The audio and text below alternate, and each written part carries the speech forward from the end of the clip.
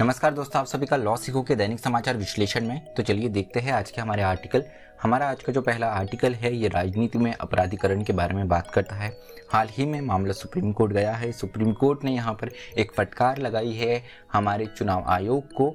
उसके अलावा भी और क्या कदम उठाए जा सकते हैं इस क्षेत्र में कि कैसे हम हमारी राजनीति से अपराध को दूर अपराध और राजनीति को अलग अलग कर सकते हैं और यहाँ राजनीति में अपराधीकरण कम कर सके, उसके लिए क्या कदम उठाए जा सकते हैं, उस बारे में ये आर्टिकल है। उसके बाद में आज का जो हमारा दूसरा आर्टिकल है ये भारत सरकार की और हाल ही में लॉन्च ई रूपी के बारे में है कि ये कितना महत्वपूर्ण टूल साबित हो सकता है, उस बारे में बात कर रहा है इस आर्टिकल में। तो चलिए मैं अपना परिचय करवाना चाहूँगा। मैं खुशवंत पवार। आप चाहे तो मुझसे ट्विटर और लिंक्डइन पर जुड़ सकते हैं, डिस्क्रिप्शन में आपको इसकी जानकारी मिल जाएगी।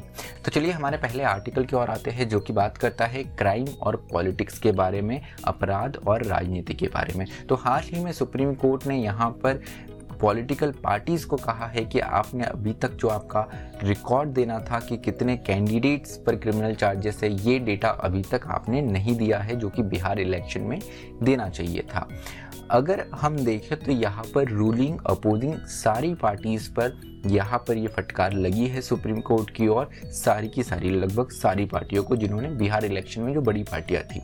अगर हम आंकड़े देखें एडीआर के, तो ADR association for democratic reform ये एक इंस्टीट्यूशन है जो कि हमारे इलेक्शन को पारदर्शी बनाने और इसको अपराध मुक्त बनाने के लिए काम करता है। तो इनके अगर 2004 में इनके आंकड़ों के अनुसार पता चलता है कि 128 जो हमारे मेंबर ऑफ पार्लियामेंट थे उन पे क्रिमिनल कहीं ना कहीं चार्जेस थे, कोई रिकॉर्ड था उनका। 2009 में ये संख्या बढ़ के 162 सांसदों की हो गई। 214 में 187 सांसद ऐसे थे जिन पर कोई ना कोई आपराधिक चार्ज था। और वही अगर हम हाल ही की करंट लोकसभा देखें, 2019 में जो लोकसभा के सांसद चयनित होकर आए हैं, इनमें 233 ऐसे सांसद हैं जिन पर आपराधिक चार्जेस है किसी ना किसी तरीके से। तो यहाँ पर महत्वपूर्ण क्यों हो जाता है कि हमारी पॉलिटिक्स का डीक्रिमिनलाइजेशन होना चाहिए, जो अपराध है हमारी राजनीति से वो खत्म होना चाहिए। उसके पीछे यहाँ पर सुप्रीम कोर्ट ने ये कहा है कि चुनाव आयोग को ये निर्देशित किया है कि आप कोई कॉन्क्रीट, कोई मजबूत कदम उठाइए। इस हेतु कहीं ना कहीं एक फ़ोन ऐप भी लॉन्च किया गया है जिसमें कैंडिडेट्स का क्रिमिनल हिस्ट्री दिया जाता है, डिस्प्ले किया जाता है। उसके अलावा यहाँ पर एक सेपरेट सेल बनाने की भी बात करी है जो कि पॉलिटिकल पार्टी के कंप्लायंसेस को लेकर सारी चीज़ें देखे। लेकिन अपने आप में ये कहीं ना कहीं पर्याप्त नहीं है। यहाँ पर बताया गया है कि सुप्रीम कोर्ट ने एमिकस क्यूरी के द्वारा जो कि एक यहाँ पे सुझाव दिया गया था कि जो पॉलिटिकल पार्टी यहाँ पर कंप्लायंसेस पूरी नहीं कर पाती है, आप कहीं ना कहीं उन्हें यहाँ पर सस्पेंड कर दीजिए। उनका जो इलेक्शन सिंबल है उसको आप हटा सकते हैं, उनको बार कर सकते हैं। लेकिन एमिकस क्यूरी का ये जो सजेशन था ये सुप्रीम कोर्ट ने यहाँ पर नहीं माना। तो यहाँ पर पॉलिटिकल पार्टीज जो है इनका क्या पक्ष, ये कहते हैं कि अगर पॉलिटिकल पार्टी की तरफ से अगर आप देखा जाए, इनके नज़रिए से देखें तो इनके दो ग्राउंड है जिसके चलते ये अपराधीकरण, क्रिमिनलाइजेशन को अपने राजनीतिक दल से दूर नहीं कर सकते। उसके सबसे पहले रीज़न ये है कि यहाँ पर जो राजनीतिक पार्टी है इनका मुख्य उद्देश्य केवल ये बन गया है कि चुनाव जीतना, किसी भी तरीके से चुनाव जीता जाए, विनेबिलिटी इनकी प्रायोरिटी बन गई है। उसके अलावा अगर हम देखें तो इनका ये भी तर्क दिया जाता है कि हमारे देश में जो मैक्सिमम लोग जेल में हैं ये तो अंडर ट्रायल्स हैं। तो यहाँ पर जो आप नहीं मान सकते किसी भी एक्यूज्ड को कि वो गिल्टी है अनलेस एंड अनटिल यहाँ पर उनको सज़ा हो जाती है। तो जैसे फेमस जो एक हमारा प्रोवर्ब है कि इनोसेंट अनटिल प्रूवन गिल्टी, जिसको हमारी न्यायपालिका मानती है, तो इसी को देखते हुए ये भी एक्सक्यूज़ दिया जाता है। लेकिन इस आर्टिकल में एक महत्वपूर्ण बात ये की गई है कि अगर हमारे जेलों में हम देखें तो करीब 1/3 जो प्रिजनर्स है ये अंडर ट्रायल है। अब अंडर ट्रायल है तो ये भी हम इन्हें क्रिमिनल नहीं मान सकते, लेकिन उसके बावजूद इनका आर्टिकल 14, आर्टिकल 19, आर्टिकल 21 तीनों महत्वपूर्ण आर्टिकल जो है वो कर्टेल कर दिए जाते हैं क्योंकि ये प्रिजन में होते हैं।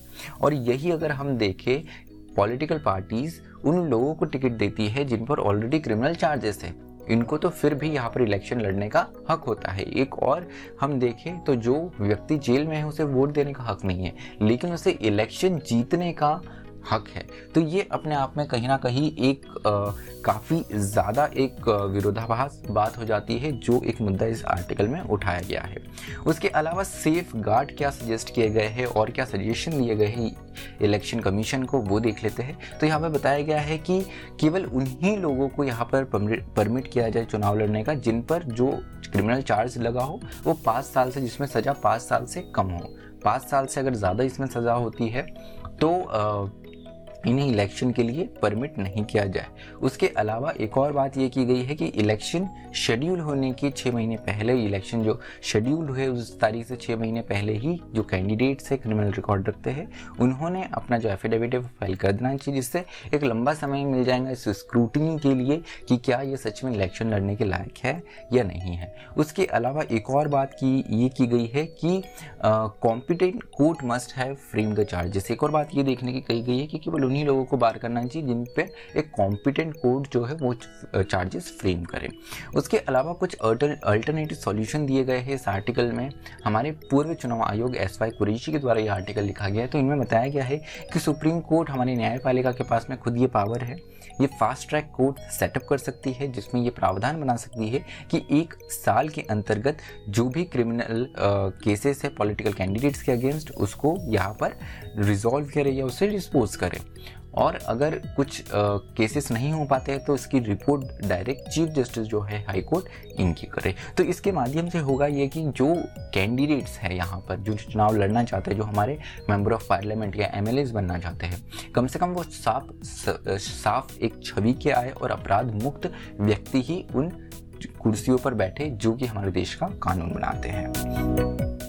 चलिए दूसरा आर्टिकल देखते हैं जो कि ई रुपए के बारे में है। ई रुपए 2 अगस्त के दिन में प्रधानमंत्री मोदी जी द्वारा ये एक कार्यक्रम, ये एक नई सुविधा, एक नया टूल लॉन्च किया गया है जिसमें डिजिटल पेमेंट कर सकेंगे आप एक स्पेसिफिक पेमेंट यूटिलिटी के लिए और एक पर्सन स्पेसिफिक आप इसे ही यूज़ कर सकेंगे। मतलब यूपीआई का ये अपडेटेड वर्जन मान सकते हैं। जैसे यूपीआई से आप कभी भी कहीं भी किसी भी कोई भी व्यक्ति यहाँ पर पेमेंट कर सकता है, लेकिन ई रुपए में क्या होगा, फॉर एग्जाम्पल कोई किसान है तो वो पर्टिकुलर किसान को सब्सिडी दी जाती है सरकार के द्वारा। पहले ये होता था कि सरकार खुद फर्टिलाइज़र दे दी थी, उसके बाद में डीबीटी आया, डायरेक्ट बेनिफिट ट्रांसफ़र आया कि उसके खाते में उस फर्टिलाइज़र के पैसे डाल दिए जाते थे।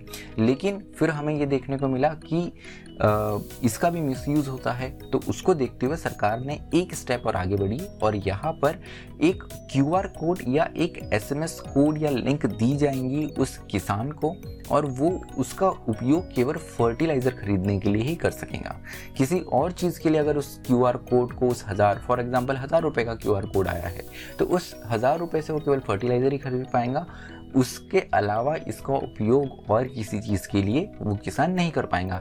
इसी तरीके जो अलग अलग चीज़ें हैं हम कर सकेंगे। फॉर एग्जांपल इसके और बेनिफिट क्या हो सकते हैं, जैसे कोविड-19 वैक्सीनेशन को देख ले तो यहाँ पर बहुत सारे कॉर्पोरेट हाउसेस थे जिन्होंने अपने एम्प्लॉयज़ के लिए कोविड वैक्सीनेशन ड्राइव अरेंज करी।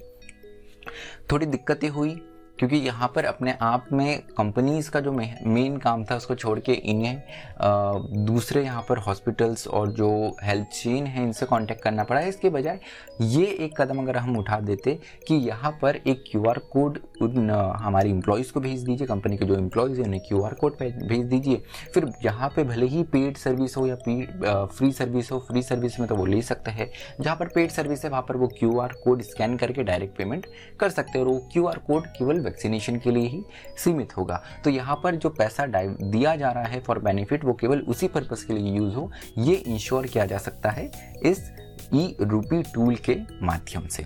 उसके अलावा एक और चीज़ ये है कि ये रियल टाइम पेमेंट होता है। जैसे यूपीआई है तभी के तभी पेमेंट हो जाता है, तो उसी तरीके से यूपीआई का काफ़ी स्पेसिफिक फॉर्म क्या है, तो सिर्फ क्यूआर कोड स्कैन करते से या एसएमएस लिंक क्लिक करते से यहाँ पर पेमेंट हो जाएगा। उसके अलावा पीडीएस बहुत बड़ी समस्या थी। डीबीटी आया तब ये बताया गया कि पीडीएस में जो गुणवत्ता है उसके साथ में काफ़ी ज़्यादा कॉम्प्रोमाइज़ किया जाता है।